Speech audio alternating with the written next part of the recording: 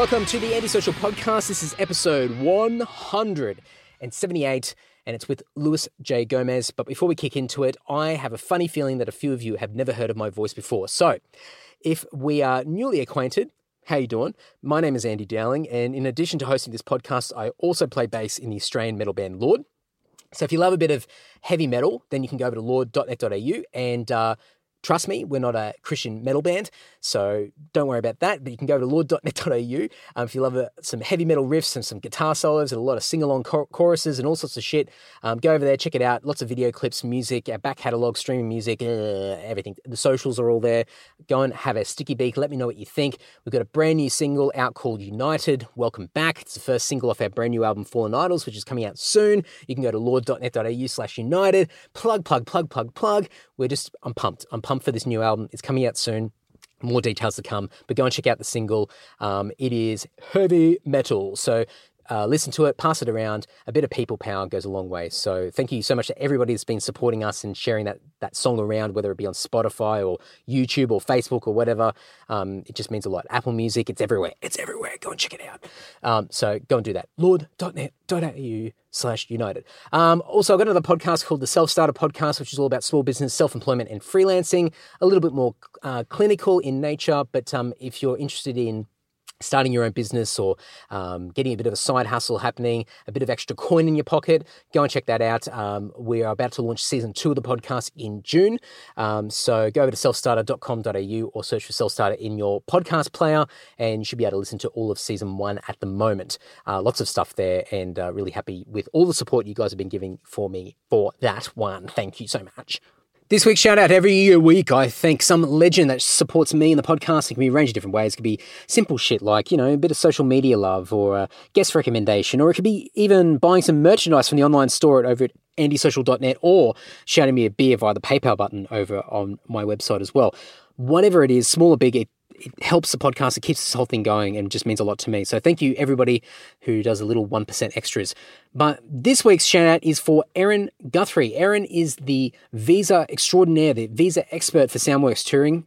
And Erin's also got her own business that she started up called Tour Right Visa Services. And if you're an artist from overseas, and I know I've got a few international musos that tune into the podcast, and you're looking to tour, it doesn't even have to be musicians, actually. It could be like comedians, or I'm just thinking of this week's guest. It could be anybody that's looking to come into the country and work professionally, especially in the entertainment world.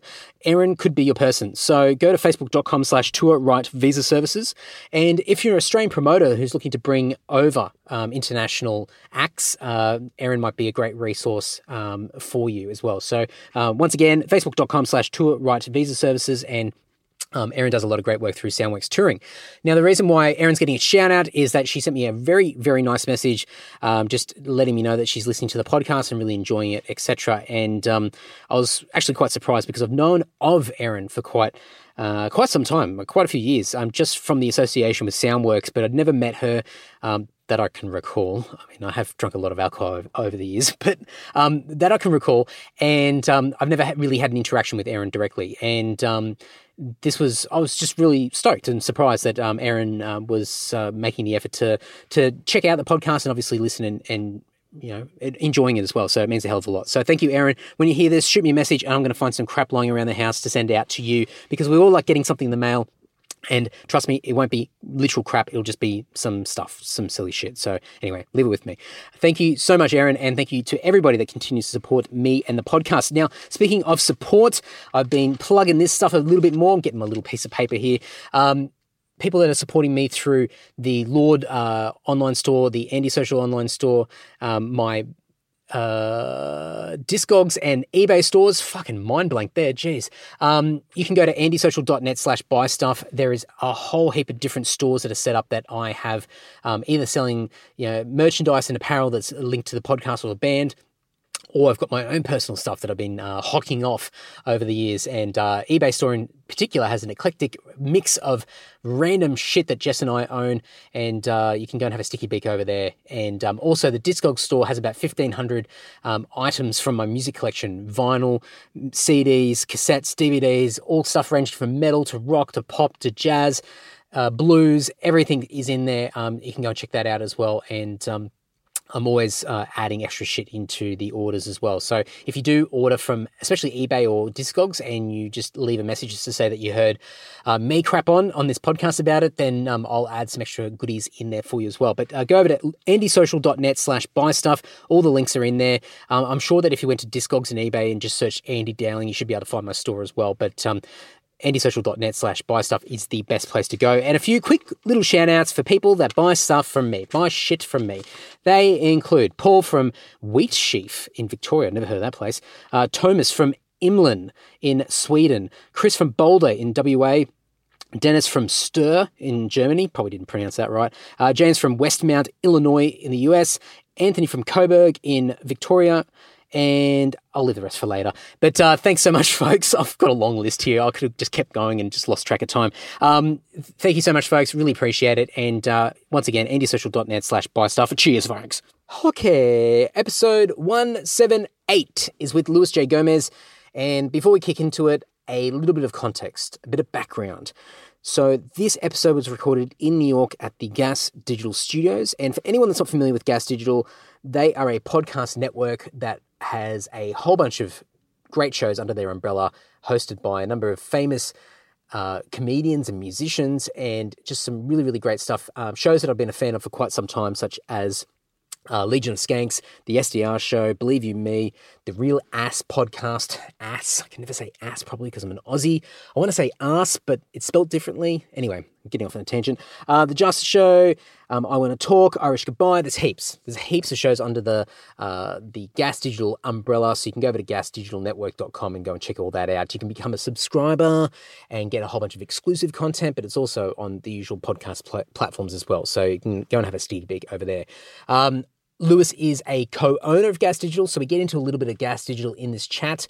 But I've got to say straight up, I was fucking nervous, and I sound like a complete dork at times in this chat.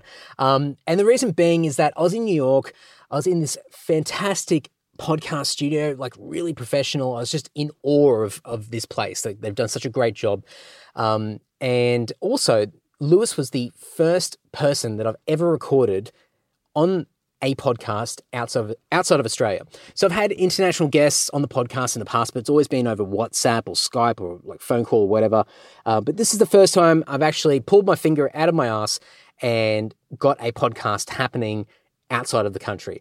I always take my stuff with me, but I usually just get too drunk and lose focus and blah, blah, blah. So I've actually made it happen. So I've got a whole bunch of episodes. You heard one last week with Michael Sheldrick, but Lewis was the first recording, the first one I did. And so as a result, I was overthinking everything. I was fucking nervous and just going into the studio and just in awe. It was just great. But it was a really fun chat. Lewis is awesome. I'm a real big fan of what he does. I'm a fan of his comedy. I've been listening to Legion of Skanks for a bit now. And he's got speaking of comedy, he's got a brand new special out called Luis J. Gomez Presents Luis J. Gomez. And you can go to Luis J. Gomez Presents LuisJGomez.com. Fuck, what a URL. I'll put it in the show notes, guys. Where you can go and grab his brand new special. I believe it's his first ever special as well. So make sure you go and support him. You can get it from all the usual places, iTunes, Apple TV, Google Plus, Google Play, or whatever. Google Plus? No, Google Plus is gone.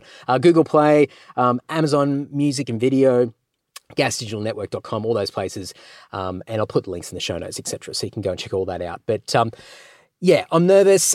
This chat goes from 0 to 100 almost instantly, and so much so that after the fact, and I was listening back to the chat, I was tempted to edit the start of this, but then I realized that I was completely contradicting everything that we spoke about in this episode and what Lewis's comedy is all about. So I've left everything in there. So don't at me. Brace yourselves. If you know Lewis's comedy, you're a fan already, then there's no surprises here.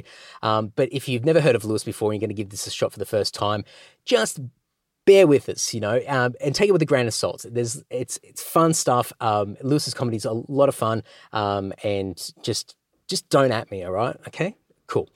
So anyway, enough of that. GasDigitalNetwork.com. Luis J.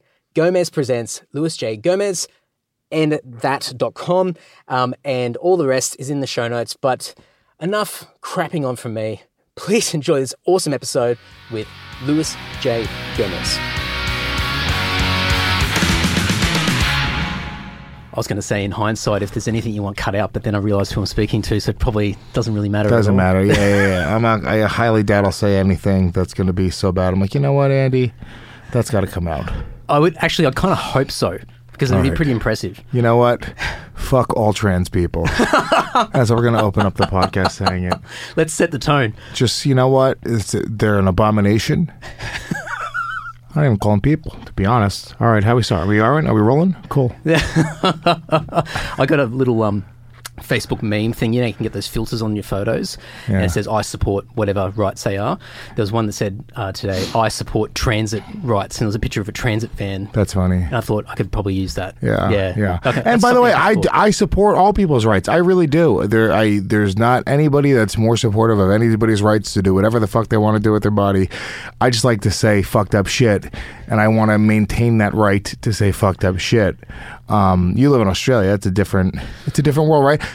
Do they? Because everything that I see online about Australian comedy is super, super like SJW. There's a message. They seem to really be pounding the pavement hard, but that's fine. And it depends on. I'm sure it's the same in the States, depending on where you are in the country. So in Victoria, Melbourne, they've got a big comedy scene down there, but that's real sort of social justice warrior sort of culture down there. Right. They're very sort of very liberal in nature, and so you see that in every aspect of culture down there. So naturally, their comedy scene sort of reflects that as well. But I guess it's the big cities, New York, LA. It's sort of the same thing. New York and LA are much harder to get away with doing the type of comedy that I do, or that the guys that I hang with really do. And it works, but it's definitely, you see it more and more. You see people. You think New York's such like a badass city, but everyone is very like, just it's sort of, that's a very conscious thing that's on everybody's minds regularly. And I think because everybody does everything at a pretty high level here. If you're a librarian in New York City, you have this sense of pride, like, I'm a librarian at the best library in the world. You know what I'm saying? Like, so I almost feel like everybody's sort of at like that cultural forefront, and they, which is fine. I'm not hating on that. I just come from, I'm very selfish. I only care about things that affect me and my family directly. So the reality of it all is like, more power to you. If you want to go out there and protest and do what you got to do, just don't tell me not to say certain words. Just don't be a dick about it. It's like one thing that I've noticed, the people who do really well in Australia that are able to, I hate the word edgy, but have got a bit of an edge to whatever they're doing, it's all intention. If your intention's good, then you can say whatever the fuck you want. Right. If you're intentionally an asshole, then you can be, a social justice warrior and be an asshole, and it doesn't matter. Everyone's sort of, I don't know. I think asshole's sort of subjective, right? And I think that it's also like, it depends if it's a net positive, right? So let's say this quote unquote, forget it being a social justice warrior, right? Let's just say it's somebody that goes into Africa and saves babies, right? And cleans the water and drinking wells, and but they're a dick. Yeah. It's a net positive. They're saving African babies. So I don't really care how much of a dick they are. You know what I'm saying? Like, so I don't really care if somebody's a dick. I'm very selfish, because unless it's sort of, bleeding into the areas that I really give a shit about, then it doesn't really affect me. Like, I don't really talk about politics. I don't think about politics. I don't believe that I can affect the political climate in any way, so I choose to ignore it, and I think I'm in a happier place. It's this sort of fake thing that doesn't really matter, or that we can't really change, or isn't really affecting us the way that we think is affecting us, and people spend so much energy putting their thought and passion there, where I'm like, dude, just put that passion elsewhere. Yep. Put that passion into literally anything else. Anything else, and you could actually probably, best case scenario, make a living off of it. You could turn this into your fucking dream. You can go down a certain path where you're like, this is what you do for a living. But I just feel like there's a lot of wasted energy, and most people waste their energy. Most people are wasting a lot of energy. And a few years ago, I was like, it was really during that election, during the Trump election, I was like, oh, there's so much wasted energy here. And then I was already doing so many podcasts and talking so much, and it was bleeding into my shows so much. We were doing Legion of Skanks, which is a the most offensive podcast on earth. Yeah. We're having these 20-minute long discussions about politics. And I was like, what is going on here? What the fuck is happening? This isn't who we are. This is a train wreck we don't want. I don't even know what I'm talking about. I'm just starting to say these things and I'm getting myself like down a path where I'm like, what am I even saying right now? Yeah. And I chose it was during the election that I said, I'm only going to talk about things that I care about and know. Because if I don't know about it and I don't care about it, it's going to come through. That's the thing. People, even if they don't even... Podcast listeners and podcast fans, they're very in tune to your energy, and people don't realize it, but you're in their earbuds. You're with them every day on a subway ride or their ride to work or whatever it is, or in the gym when they're fucking sweating. And there's a weird thing where they're very connected to the podcaster, and if you're faking it, they can really hear it.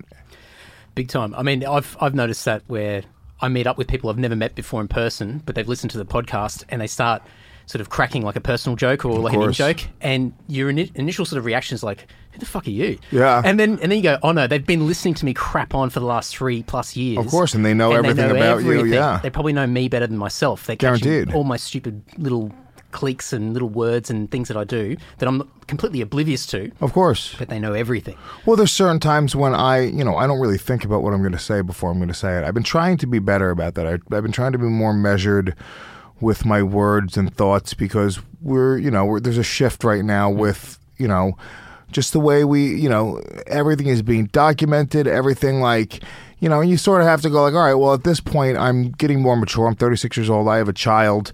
It's just a different time. I don't regret anything that I said or any jokes that I've made. I don't regret all the times that I failed making bad jokes and they've bombed because I didn't think about what I was going to say first. That's very much a part of the process. But,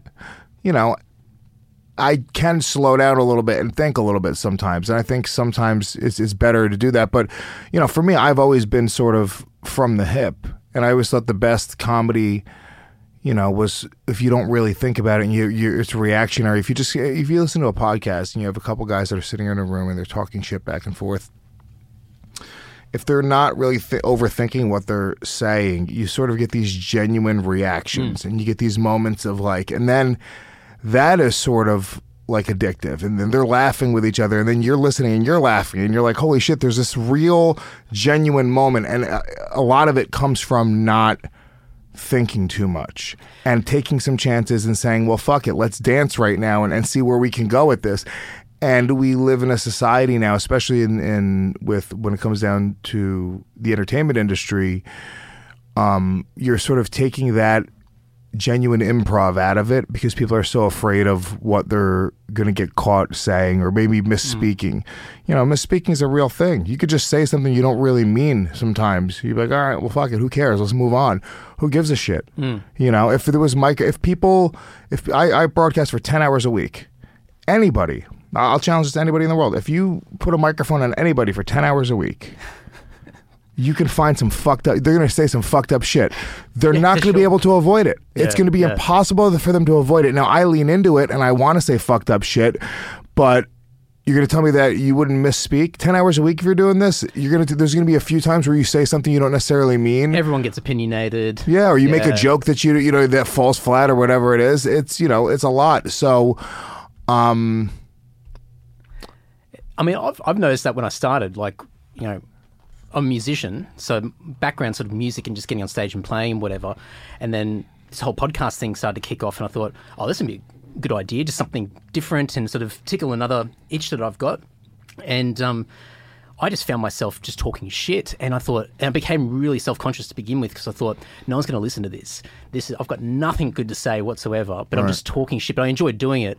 And then after a while, you just realise that it just doesn't matter, and but through it's not even, I mean, you're meant to have a bit of a focus and a bit of direction, I guess, overall, but I sort of just enjoyed doing it, that eventually those moments, those genuine moments sort of click through and cut through the noise, and suddenly you go, oh, wow. And that sort of reminds you why people love podcasting so much. Yeah. It's just, but it's a really hard thing to do because you do overthink it because you think, oh, fuck, maybe I shouldn't have said that.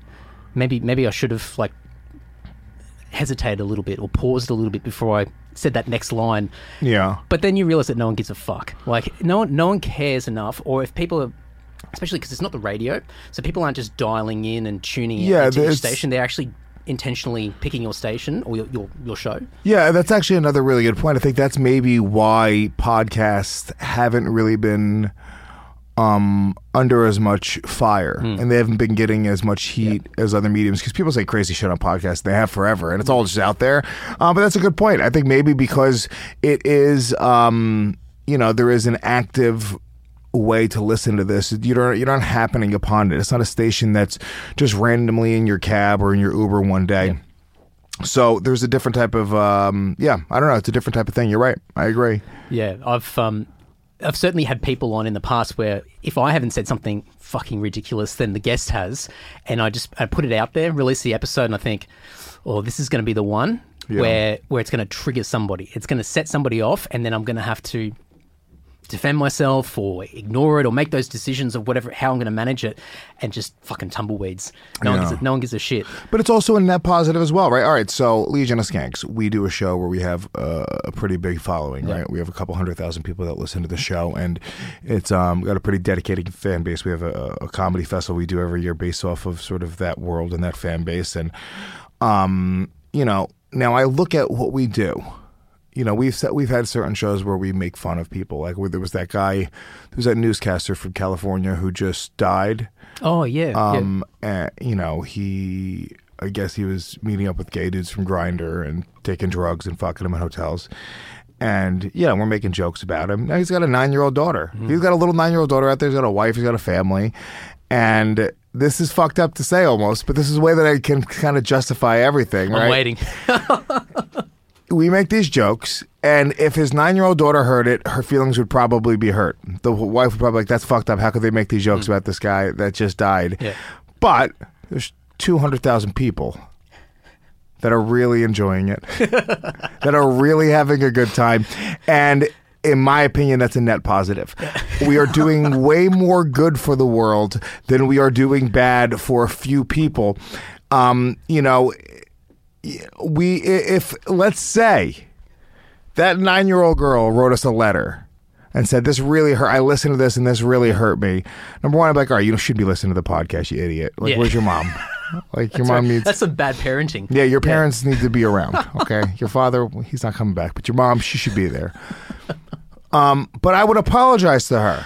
I would say, hey, I'm sorry. I didn't mean to hurt your feelings. That wasn't the intent. The intent was, it was a public news story that's very big and very famous, and we were making fun of the content. If you could separate yourself from that, most anybody, if it wasn't your personal story, would laugh at what we do in those situations. And it happens time and time again in a comedy club where you'll be making jokes about this, that, the other, and then you make some joke about some subject. You say something about cancer, and then some girl stands up and she's like, my mom just died of cancer.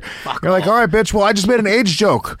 That guy's uncle just died of AIDS. He didn't say shit. He's just laughing because he gets it, And I think that is sort of like...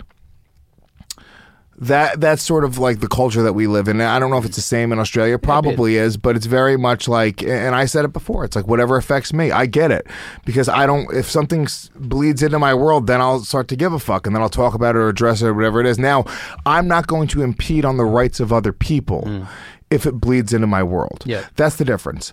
I'm not going to, when you say being an asshole, maybe essentially that's what you're saying. Because it's not just being an asshole, it's when you start to infringe on the rights of others. And I think that the right to express yourself, especially in an artistic standpoint, is a really, really important thing that we have to do. Yeah. I think it's, you see, forget comedy, but anything, music, any sort of arts, movies, I think we need to be able to express ourselves and to express different areas of life and to be able to poke fun at or shine a light on different areas of life. And everything can't be nice, and not everybody's feelings are going to be protected. But I think it's really, really important. Do you find that in these larger cities, especially in New York, where you've got a lot of tourists that are dropping by, because comedy is like one of those things where you're going to bring in a lot of people from all over the world, and it's already a tourist city as it is. Right. Do you find that those jokes that are a little bit maybe harder to swallow for some people in the audience, that you get more of a reaction from potentially those drop-ins, those tourists that come in that don't get the joke? No, because I don't think it's people that are tourists that have the issue. I think it's these, New York elitists, LA elitists, people that, that they want to be, they want to be at the forefront of whatever thing that they're in. So it's like this virtue signaling. Yeah. And they see that as, there's currency. There's social currency, whether it's online or in real life, by sort of having that. Sweet tweet.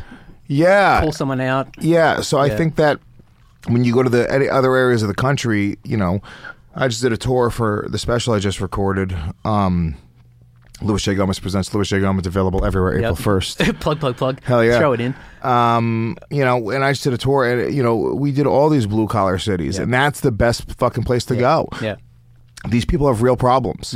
That was I made that point about Hari Kondabolu, who's I don't know if you know who he is, but he's an Indian comic who released a movie on Netflix called, I believe it was called The Problem with Apu.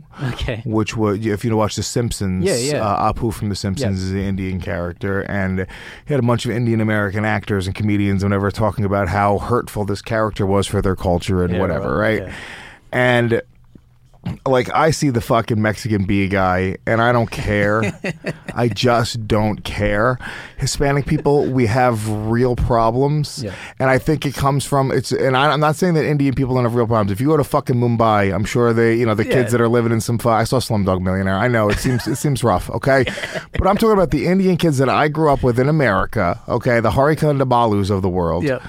Dougie, their parents were well-to-do. These are a class of people that do very well, that are educated, that do very. And look, it's hard work. It's not nothing's gifted to them. Okay, but the reality is, I don't know how it is in Australia, but every Indian American kid that I knew growing up was doing pretty good, and he was on his way to becoming a fucking doctor. Okay, that's what you always say. Am I generalizing? Sure, but it's just a fucking fact. Okay, and I think that the Hispanic kids that I grew up with, we're dealing with real shit, real problems, abuse, being poor, being on welfare, growing I can't look past.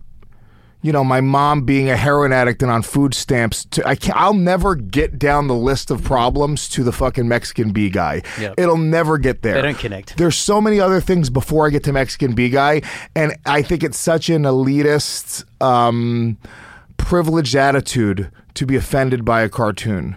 I think it's if your world is that you can be offended by this cartoon, God bless you, dude, because you have no real fucking problems. Well, even in Australia, what I find is that your stereotypical, white male or just, Caucasian Australians, they're sort of feeling like they're left out now. So they're trying to find things to complain about and feel like they're marginalized. And of course. And it creates this, you're creating almost like a right wing, guys who are being called Nazis and fucking, it's happening all over the place. Yeah. And it's not even, these guys they're not Nazis, except until you call them Nazis enough, and then they get together in a group with other guys who you're labeling Nazis, and then they all look around and go well, wait a minute, you're a Nazi and I'm a Nazi?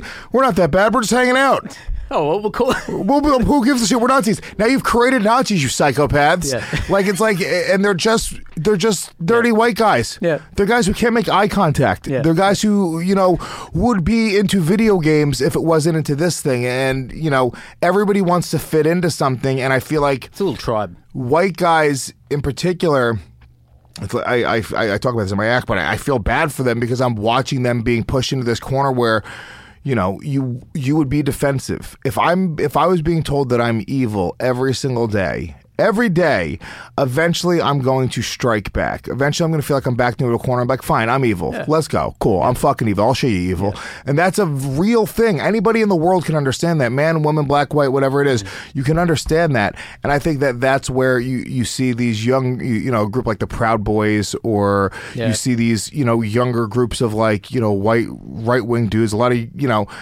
you see it popping up all over the place. And it's just these guys want to fit into something, and it's like they're not really welcome. It's like remember the scene in Forrest Gump where it's like every seat he tried to go to, it's like seats taken. Yes. That's what's happened to white guys right now is seats taken, and then they're fucking retarded and they want to run, and that's it. They're gonna start running, and we should have fucking let them sit at our seat. That's the truth. Yeah, and oh fuck, I mean that analogy was going somewhere good until it fell off. No, you held on to it. It was good. I don't know, but I mean, I get to a point where I'm not even feeling like no one's pointing fingers at me, but you sort of start to get hypersensitive about things and go, oh, should I have said that or should I have done that? And I think going back to what you said before about just not even paying attention to all this noise that's out there, politics and all this sort of shit in the media and whatever. As soon as you disconnect from it, then that's when the stress levels go. You know, you stop overthinking things. You can just act normally instead of feeding into whatever that stereotype that's being created out there. And that's the hard thing. So, you know, it's we went pretty heavy then. Hell yeah, doggy. Why not? Well, to change it up a bit, I've got a mate of mine. Shout out to Kurt back home. He's a massive fan. And I said, look, give me some things to talk to Lewis about. I like it. What up, Kurt? How you doing, baby boy? Ellis Mania. Hell yeah. Ellis Mania was a radio, or Jason Ellis is a radio DJ and personality, former pro skateboarder and former pro MMA fighter. He had a couple MMA fights. Australian guy. He built his fucking bones in the States. Yeah. And I like Jason, and he does this event every year called Ellis Mania. And last year was the 15th event. And I'm a huge mixed martial arts fan. I don't watch sports. I don't give a fuck about sports. I think guys who watch sports are a little strange. You know, if you're cheering for another dude playing with balls, like they're men playing a game designed for children. And you're cheering for him. And you think you're in the team. It's crazy. Yeah. It's all crazy behavior. I watch it. I cannot imagine, like, if space aliens came down and were watching a fucking football game and watching all the guys cheering for the other men, they'd be like, all right, let's just incinerate that. This isn't right. There's no point of this. This isn't, we don't get it. Yep. Okay. Huge industry. But I'm not a sports guy. Big MMA guy. I do another podcast with Michael Bisping, former UFC middleweight champion.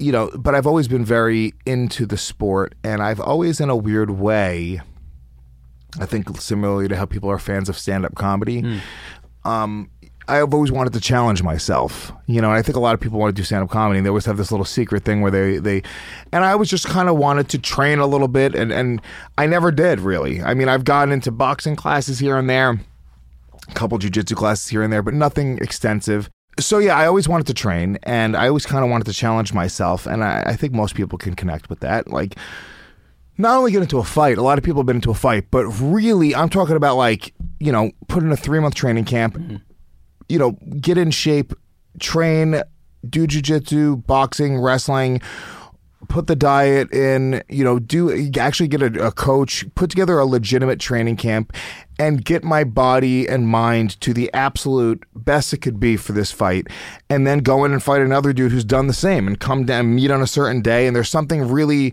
for me, I thought it was really cool. Yeah. Whatever it is, you know, I'm not a pro. I'm not trying to pretend that I'm a fucking badass. I thought there was something really cool about that. And people always sort of associate me with MMA. They think I've trained, and they think I'm, like, tougher than I am. Just because I look the part. I'm a bald head, big Puerto Rican guy. I'm also, like, I just talk shit. I curse. Like, if a guy talks shit to me, my friends, I'm willing to say something back to him. So that is, in the world of comedy where it's a lot of pussies, I think. It's the same thing with music. There are a lot of pussies in music, you know? I grew up playing music, so I know, like, nobody's willing to fucking just punch somebody in the face. So when you see, like, Sebastian Bach jump off the stage and kick a dude and fucking throw a bottle into the crowd, it was so badass back in the day. Like, sorry, a very dated reference, 1989 Sebastian Bach reference. You should hear our music. That's dated, man. 80s metal. Hell yeah, it is my shit. I grew up on 80s metal. Cool. First 2 concerts ever were Poison concerts. Yeah. Hell yeah. So, yeah, I wanted to do that, and people think of me as that guy, but I had never trained before. So there was another gentleman out in L.A. who, this guy actually had trained. He was a Taekwondo black belt, but from when he was a kid. He got his black belt when he was a teenager. And similar guy, big MMA fan out in L.A., named Ryan O'Neal, very funny comedian. And through just a series of dumb Twitter exchanges, we ended up agreeing to fight each other at this event. It was sort of egged on by a couple of our buddies who are comedians, Ari Shafir, Sam Tripoli. And we just agreed. We didn't know each other. Yeah. We had never met. We just started talking shit, and we agreed to meet. And it was crazy. The whole experience is kind of crazy because the first time I met him, we go on to Jason Ellis' show, and this is all online, and they do like a punch pad to see how strong you punch. Yeah. Now, like, I've never trained before. Like, I can just punch it, you know, and so I hit it, and my wrist, like, goes limp, and you know, and it's just, I register like a really low rate. They're all laughing in my face. And then this guy, Ryan O'Neal, comes and you can tell he's just done fucking striking on pads his whole life. So he's like, yeah! He karate hits it and fucking he registers like a really high thing. Did you just realize, oh, fuck, I've... That's in, yeah, in that moment it sort of got in my head. I was like, fuck, dude. Well, at that point, I started going like, all right, well, now I got to fucking train my dick off. Okay. I'm going to, because I don't, like in my mind before that, I was like, I have the strength advantage at least. Like I'm like tougher, like I'm from the streets, you know, like in my mind, I'm working myself up. Like I don't, but the reality is this, when it's all said and done, the smoke clears. I look back in retrospect. Neither of us had any idea what we're getting into. We're not professional athletes. We're not professional fighters. There's no tape on the other one. There's no way to really know who can beat who. You could talk all the shit in the world. Okay, these professional mixed martial artists, they have an idea and they don't even know. It's any given Sunday. Okay, like these guys are very, very high level and they have camps and they have, you know, coaches and they have people that are watching tape and they can watch a dozen, you know, fights and they can analyze technique. Then it'll all go out the window. But they have at least some data that they can look at. When you're just two dudes like us, there's no data. So we can talk all the shit in the fucking world. You don't know. You have no idea until you actually get in there and fight. So this is sort of, you know, that became like a reality for me. But it stopped becoming about fighting a guy. And it sort of started becoming about setting a goal and hitting that goal. And I started to disconnect from the fighting side of it and being afraid of being punched in the face. I was sparring a lot. So once you spar, you're sparred, but you get punched in the face, you know, 100 times, you're just not really afraid of being punched in the face anymore. It's just not, it's not fun. It just doesn't suck as bad as it sucked the first time. You don't have the same type of fear. In the beginning, you're like spending so much energy because you're herky-jerky. You're like, oh shit, this guy's coming at me. Every muscle fiber in your body is firing off. And that first time you spar, you get tired in like a minute. You're just spent, dude. Yeah. You have no idea what you're in for. But after a while, you get relaxed. And, you know, if you're just sort of, if you're on a relaxed, you know, you're going to expend that much less energy. You have that much more cardio. You start to learn about it. You start to learn about yourself. And that's what it started becoming about. It became about, like, I got a kid. I wanted to be able to show him this tape one day and show him, like, me setting a goal, getting in shape, you know, hitting this goal. And I started to really psych myself up. Like, I started looking at this guy as being like this person who's standing in the way of like a goal. Yeah. And then that goal is a part of a much bigger goal. And then I started like really working myself up, like, oh dude, he's trying to fucking kill my kid. Did you have like Eddie's montage in the back of your head all the time? Kind of. Yeah. I mean, I listen to a lot of music. You motivate yourself. You know, it's just, I've gotten in shape and gotten out of shape. You know, it's just sort of a microcosm of life, and just a, you know, I have a lot of sales experience, and I just really believe if you set a goal, we're designed to hit those goals. You know, there's a path. Anything, and I really mean this. Anything you want to do, I really mean it. Like, there's a goal there, right? Whatever it is.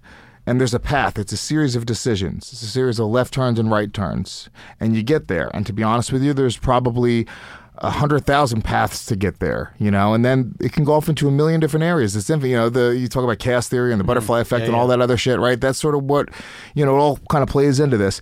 But I believe that path is there. And certain people can just see it and go, oh, cool, the path is there. Well, now I just got to figure out the lefts and rights. I get excited by it. Other people go, well, there's an infinite amount of lefts and rights. How could I ever possibly get there? I just have the attitude of like, it's a goal and I could hit it. And then I started to disconnect from punching and kicking, and it started becoming like, okay, well, physically, I need to overtake this guy, and I need to come up with a game plan to do that. And it was much less about being tough and being a good fighter, and it was much more about putting together an actual game plan and setting a goal and achieving the goal. And yeah, I ended up winning the fight. Unanimous decision, 3 3-minute rounds, went the whole time. Pretty decisively, outstruck him in the second 2 rounds, you know, got them out in the first round. And it was a cool experience. It was a really amazing experience. I have a lot of respect for mixed martial artists for what they put their bodies through. You are getting healthier, but what you have to understand, it's like, you know, the amount of injuries that I got, and I'm not a pro. These guys are, you know, they're competing and they're training with the best of the best in the world, and these guys are, you know, they're using their bodies as weapons to do damage and inflict damage on the other person's body. And what that does to your body over time, it's a lot. My shoulder To this day, still not right. Yep. I subluxed my shoulder 6 weeks before the fight, completely popped out, did not think I was going to be able to fight. I went and saw Freddie Roach's physical therapist. Yep. And, he did a bunch of magic on me, and I was able to fight. My hand was broken 2 weeks before the fight, completely broken. I'm talking about, like, wrapped my hands backstage, like, in physical pain, throbbing. Bisping was like, mate, just stop fucking bitching about your hand. You're not going to feel it. You're going to go out there, adrenaline's going to kick in. And that was it. And I worry didn't about it afterwards. I didn't even think about my hand. Nothing. My rib, to this day, is still poking out, like, in a weird angle. Both my ribs popped on both sides when I was doing jiu-jitsu. Fuck that. So what you do your body for nothing. I mean, I got paid that's not true. I got paid good money because I hustled and I got sponsors. Yep. I went out and I got a bunch of sponsors, Smoked Honey, Bet DSI. I went and got odds put on Bet DSI, and I took advantage of people betting on it. I mean, it was the whole thing. But I look at the opportunity. It was inconsequential whether the fight was good. I shouldn't say inconsequential. I was doing the fight, and that personal goal was there. And then there was the other side of it where I can step back as a producer and go, okay, there's an opportunity to make some fucking cash. There's an opportunity to, get more fans and to turn this into something bigger and better. And they did 3 or 4 times more downloads than they've ever done on their pay-per-views for Ellis Mania. And it's 2, relatively unknown comedians. I'm not like a famous comic. I got a little bit of a hardcore, following, but it's not like these massive numbers where, it should have done something, crazy. And it was just because I think we put a lot of effort and energy into building the hype and doing something really, really fun with it. And obviously having, as you said, you've got that sales experience, but that business experience, being able to look at the bigger picture and see where those opportunities are. I mean, even with this, and I was talking to Bobby before, just trying to get an understanding of how long you guys have been here. And I know previously over at, I think it was Ralph's apartment. Yeah, it's an apartment, as well. I mean, you guys have obviously come in with a bit of experience to be able to launch this and grow this to what it is already, and obviously it's continuing to grow. I mean, where did that business experience and that sales experience come from? I mean, I've always I've sort of always had a business sense. I was the kid on my block who had a lemonade stand and an iced tea stand in the summertime. I was shoveling driveways in the wintertime and raking leaves in the fall. Like I was, I grew up really poor, and I grew up very aware that I was poor and that I didn't want to be poor. I was very embarrassed of being on welfare and being on food stamps. Food stamps were these bright colored, it looked like Monopoly money that you would only use for food, and they would give them to poor people, And my mom would go to the supermarket, and it was just and I'd walk away from the line as she would pay for the food because it was very embarrassing to me. Yeah. And I just always, since I was a little kid, I just sort of had this sense of, wanting to make money for myself. I had an entrepreneurial type of, spirit. I got a book, I forget the name of this fucking book, but it was like just how to make money as a kid. And it gave you like 30 or 40 different ideas with different things you could be doing to make money. And it went into like, everything from like, organizing your own swap meet where people had to pay you like 10 cents to put their stuff into the swap meet, like nice. To like, just like they really like, and I just connected with it. It was something like you can just you can quantify your success very easily. It's like if it's a game, you look at it as like points, and I just kind of always, I liked that. I liked being able to buy my own things. I just didn't have a lot. So I think,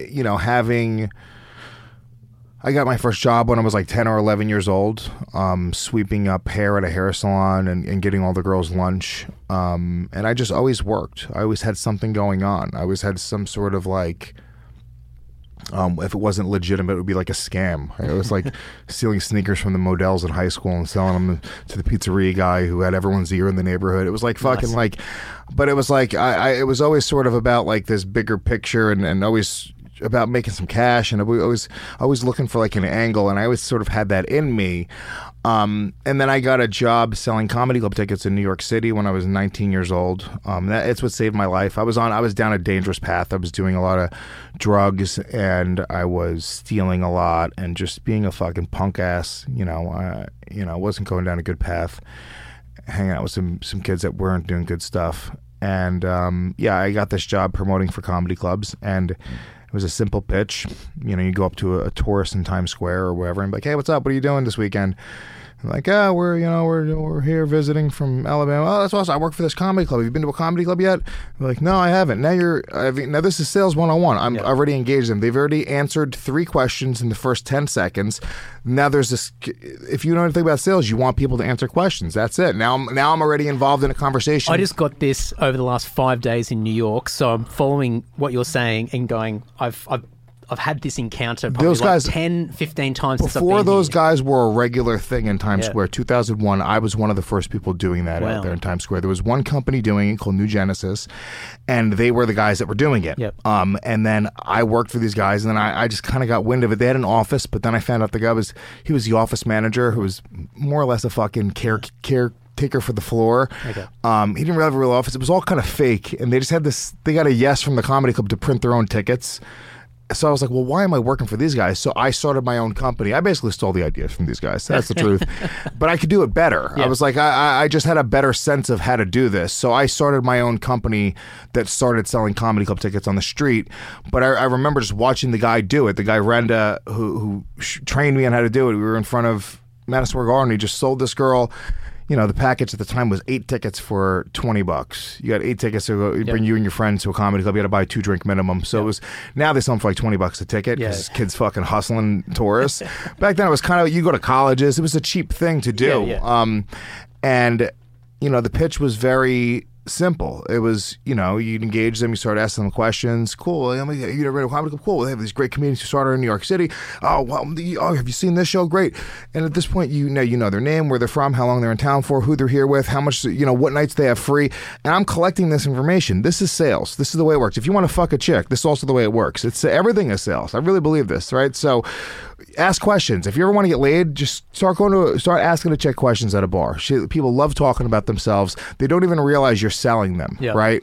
So, and then eventually like, well, I got this deal. It's this great comedy club. If you don't have anything going on, and if you're likable and cool enough and personable enough, and you're out there, you haven't.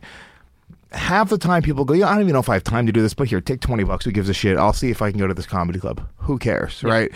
And that sale.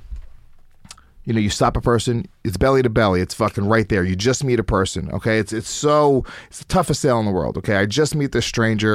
You got to connect quick. I got to connect quick. I got to get them to trust me. They got to take money out of their pocket on the street. It's fucking crazy, okay? But that's the basis of every sale in the world. You stop somebody. You greet them. If it's the same thing if you're buying a car. You come out to the showroom. Hey, how are you? Hey, what's up? What are you doing in town? Right? Next thing, you engage them. Step number 2. Well, here, what are you looking for? A family card? You got a family? Oh, cool. And now you're looking for emotional triggers. Oh, well, you need something safe. You know, we have side airbags. Same thing. Oh, you're in town with your family. You're asking them questions. You're finding out you can now better place this product in their life. This is what it is. The next step, you stop them, you engage them, you inform, oh, well, let me tell you about this product. Then you show them, you maybe take them on a test drive, right? You're letting them know about the different comedians that have been there. And then you close them. You say, well, give me the money now. And they say no. And then you bring them around in a closing triangle. And you tell, well, let me tell you why. Give me the rejection.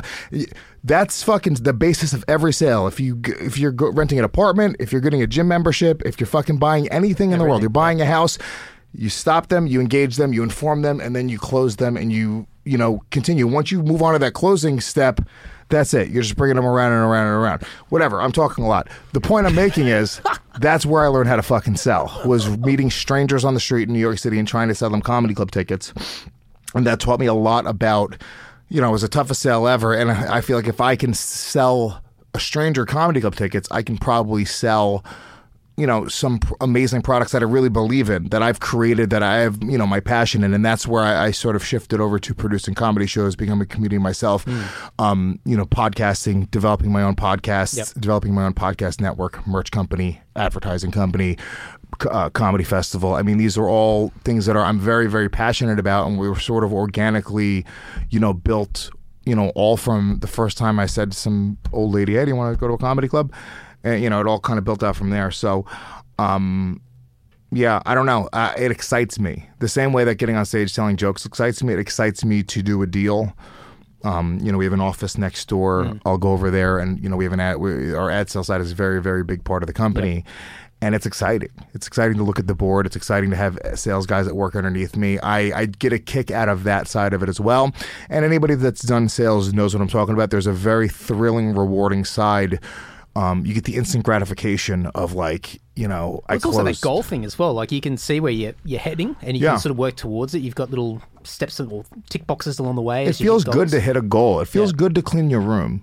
It feels good to accomplish something. You know, every time you finish a task, everyone knows that little that feeling. Now, imagine that on a much larger level. When, you know, we broke ground here and this was just a box, and now I get to walk into my studio every day and go like, holy fuck, like this is incredible. We have, you know, we built something pretty amazing. And, you know, for me, that feeling of accomplishment is sort of that's you know, that is a very big part of, I think, why we've been able to do this. Is sort of putting that goal ahead of everything and then working my way to that goal. You know, and these are easy goals. This is nothing. Like there's much bigger, crazier goals that are happening, and this is just one of the left and right turns along this much bigger path. Do you think that just having so many different things on the go sort of feeds into your personality? Because for me, like I can't just do one thing. Like I'll have a project and I'll work on it and have that same sort of thing, like a goal, and I'll work towards it. But I've got to have like 5 different things on the go at the same time. Like if I have one, it's just not enough. I've got to have things that I don't know what the word is, like sort of like to stimulate my head. It's like this ADHD sort of thing where you sort of like, you've got to constantly just be moving between things, bouncing off stuff. Yeah, I mean, I have major ADHD. I have like, you know, really, really bad. And I, you know, look, I wish I'd be able to just focus on one thing at a time, but this is why I'm really good with, I'm really great with collaborating with people. I work with people that are very, very talented. I get to have a lot of different things going on. And I get to partner with people that are really passionate as well, that have a little bit more focused goals in those areas. So it's just about knowing yourself and understanding sort of, you know, just understanding they're all just different, like little factors and variables. You can't, you know, I can't change the fact that I have ADHD, you know, but I can use it to my advantage. It's just, you know, it's just a personality trait that I have that's a part of this, you know, much bigger thing. So I try not to let those things be deterrents. You know, I think it's probably good that it's probably good that I work on a lot of different things and have a lot of different things going on. Well, it's probably an advantage to have it in a way. Like depending on how you look at it, it's probably a real benefit to have compared to somebody else that doesn't have that sort of personality trait where they can only focus on one thing, and anything more than one task would be like overwhelming and they wouldn't be able to do it. Whereas somebody who's got that personality trait is able to sort of shift and move between things without feeling overwhelmed. I think it's a combination of having ADHD, but also having, I don't even know the term or if there's a word for it, but I have something where I do believe in myself. Like when, you know, if you were to, I have a real belief in my ability to do almost anything. You know, I was talking about before, kind of the path to getting to some goal. You know, it's crazy, but there's a path. There's a series of decisions that I could have made to play in the NBA.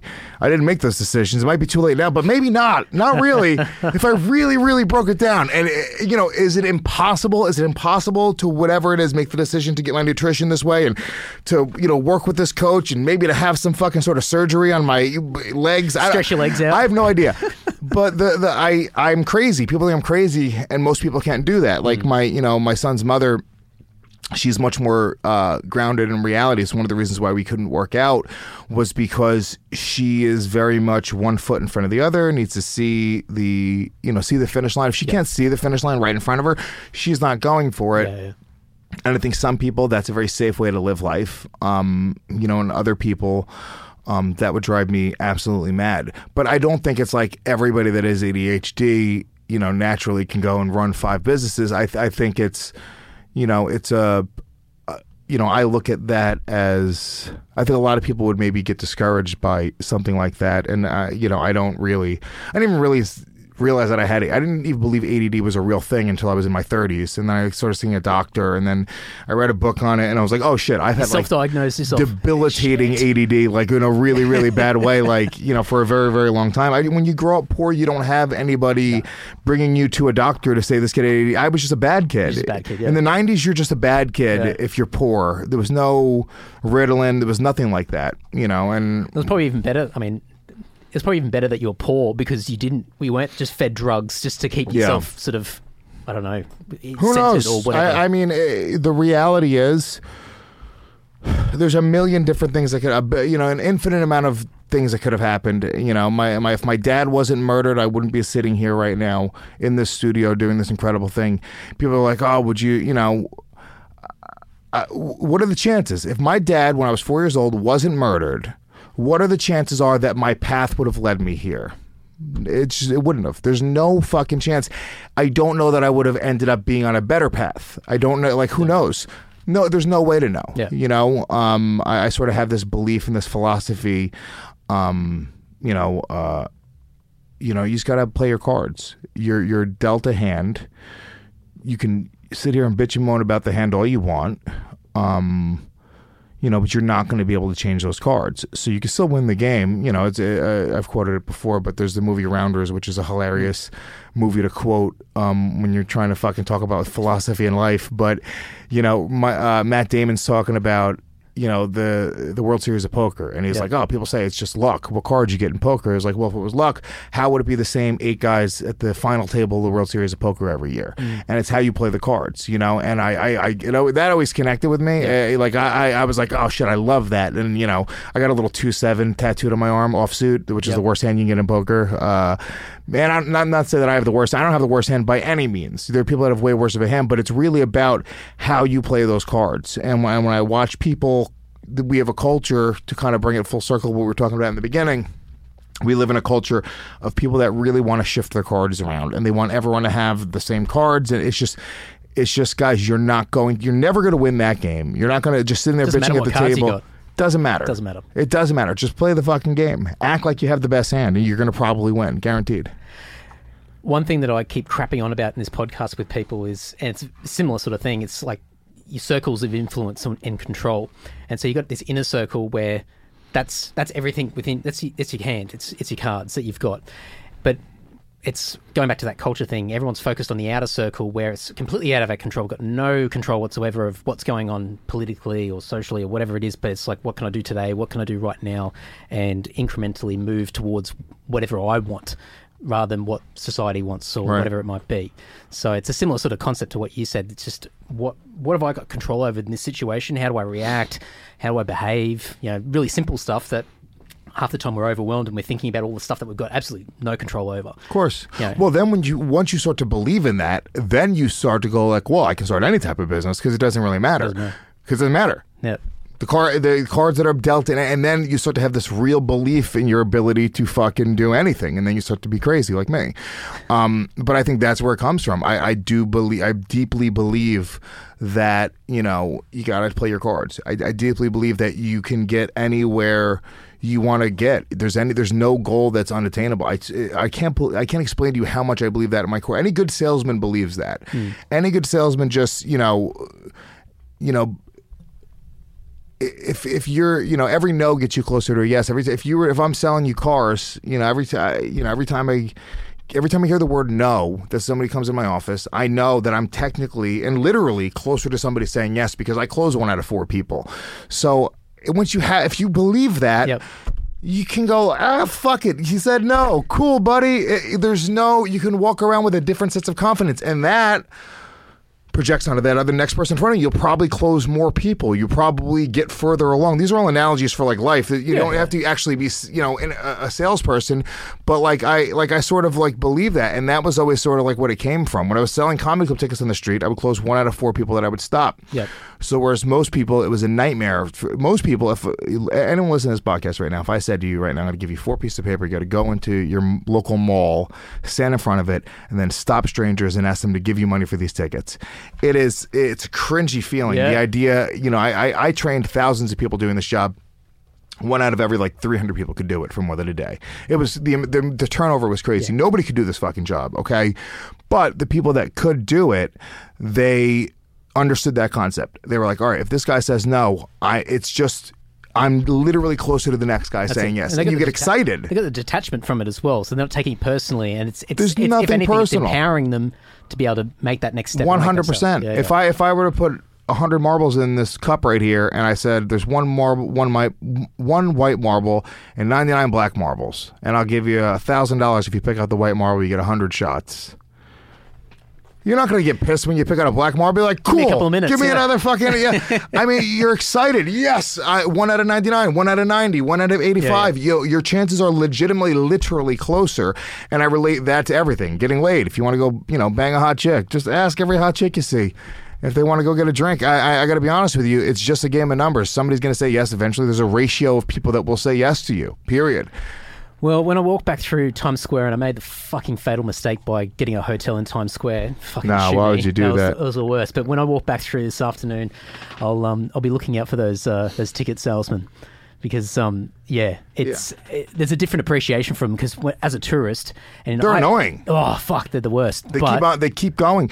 I appreciate it because I appreciate a good salesman, but it's like they're fucking annoying. They're relentless. You end up buying something from them to get you away from them. It's so disconnected from what stand-up comedy is, and it's why I moved away from doing that type of job and working with clubs that get people in that way. I don't even work the clubs that get people in that way, because now it's turned into people that are being tricked into coming to seeing shows that aren't really there, and it's just a different culture. So but it did teach me a lot about just sales, just in general, and that human to human interaction, and being able to just go from not knowing somebody to being able to having the type of connection with them where they're going to give me cash and buy some piece of paper for me that could very well be worthless. Well, I think that's a good way to wrap it up. Fuck yeah. What's coming up? You got a special coming out soon? Yeah, Louis J. Gomez presents Louis J. Gomez. It's going to be available everywhere in April. It's a stand-up special and an album as well. So if you want to just listen to the audio version, you can listen to the audio version. It's a lot of really dirty jokes, fucked up material, and I think people will like it. And you got 1 million podcasts that you're involved with. So obviously there's GaS Digital here, the umbrella, but then everything underneath. And we'll do a round 2 in the years to come. Hell yeah, dude. But, check out the other pods. Legion of Skanks, Believe You Me, Real Ass Podcast. And that's that, man. That's cool, man. Thank you so much. You're the best. Thanks, brother. Appreciate it. All right, now go and get Lewis's special. Louis J. Gomez presents louisjgomez.com is the URL, the same name. Go and search for it through Apple TV, Apple iTunes, Google Play, Amazon, GaS Digital Network.com as well. Go and grab the special. It's great. It's fantastic. I really enjoyed it, and make sure you support him. It's his first ever special. He's been doing great stuff, and some of you guys would have heard in recent weeks he was on Rogan for the second time, first time on his own, I believe. So some of you may have been introduced to him recently via the Rogan podcast, and he's been doing Kill Tony and a bunch of other stuff. So I think people are going to hear a lot more from him over the coming months and years, if not already. So I'm just stoked that Lewis agreed to be on the podcast, which is so cool. So I hope you guys enjoyed it, and make sure you go and check everything out. I'll have links in the show notes as always. So click through your podcast player, and there's clickable links there, or you can go to andysocial.net, and everything will be in the show notes for this episode, including a few YouTube clips from Lewis's new special as well. Wrapping it up, a few updates very quickly. We are, well, at the time of recording this outro, I've been told a few more days to wait before I start making some hard decisions, but hopefully we'll have a release date for the new album very shortly. So who knows? It might be out when you guys are listening to this, might not, but go over to lord.net.au and you'll be able to keep up to date with all the happenings for the new album, Fallen Idols, due out sometime this year. We've got a national tour that's going to be kicking off in the coming months. Can't announce that yet. Well, it'll probably be announced by the time you guys hear this, who knows. Lord.net.au, as always. Go and listen to United, Welcome Back, the single, the first song, track 1 off the album. It's a real ball terror. It's on Spotify, it's on Apple Music, it's on Facebook video, YouTube as well. If you can share it, you can tag some mates, do a bit of social media love, a bit of people power. It means a hell of a lot to me. Also, some call to actions. Anybody that's been leaving reviews anywhere on the internet, it could be Amazon, it could be iTunes, it could be on a message board, it could be on Discogs, it could be on Metal Archives, it could be freaking anywhere that's getting traffic. Please shoot me a screenshot of the review. I am sending out some little thank you packs, which are a bunch of patches and some other crap lying around the house. Just little thank yous to pass on our appreciation for the support. So I want people to go back and leave reviews on everything that we've released, all the Lord back catalogs. So Personal Journey, Ascendant, Set in Stone, Digital Lies, What Tomorrow Brings, Hear No Evil, Return of the Tyrant, The Dungeon Era, Prog Power, live in USA, that fucking live album we did, all that stuff. I'm sure there's other Digital Lies, 12-inch extended mix, the vinyl release that we did. Heaps of stuff. Go back and pick one of them. You don't have to own it on CD or vinyl. If you've got the digital download, leave a review somewhere. It just helps us. It gets us back into the conversation. A bit of people power goes a long way. So I'm willing to thank people for leaving reviews. It doesn't have to be a good review, whatever, good, bad, neutral, meh, whatever. Just put reviews out there. We need to be talked about, so it all helps. So I will be sending out things to people. Shoot me screenshots with your mailing address, and I'm going to send stuff out. Also, people that are wearing Lord t-shirts, if you're wearing a Lord t-shirt to any gig anywhere in the world between now and the end of May, shoot me a photo of yourself wearing the t-shirt, tell me where it is, and give me a mailing address, and I'm going to send you out some little patch packs as well, because I just want to support. I want to get our branding out there, and I want to support the people that are supporting us. So once again, people power, it means a hell of a lot to me. So please, if you're feeling compelled and blah, blah, blah, blah, blah, and if you're having all these great feelings, do that. Shoot me some details, and I will send you out some little thank yous in the post. Appreciate all the help. I've been getting some cracking reviews from people from all of our back catalogue, and some great photos as well. Make sure you tag us on Instagram and Facebook and all that sort of stuff as well. Fuck, I'm waffling on. Sorry, guys. Also, Self-Starter, still finishing off the recordings for season 2. So any guest recommendations? I've had a couple of people pull out. Funnily enough, I called it. So anyway, if you are keen, or you know someone who might fit into the Self-Starter mold or whatever it is, shoot me a message and I will definitely consider them. Selfstarter.com.au. You can listen to season 1 still through all the podcast players, and season 2 will be out in the first week of June. Anyway, that's enough. Far out. Enough waffling on. I hope you really enjoyed this chat with Lewis. I've got more New York episodes coming over the next few weeks. Just absolutely stoked that this podcast is continuing to grow. I've seen some great progress over the last few months, and just continuing to go upwards. So thank you so much for the support. Keep spreading the word. And enough of that. I've been doing it. Anyway, until next week, folks. Bye-bye, bye-bye, bye-bye, bye-bye,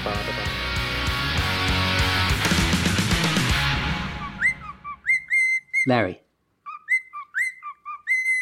Larry, please.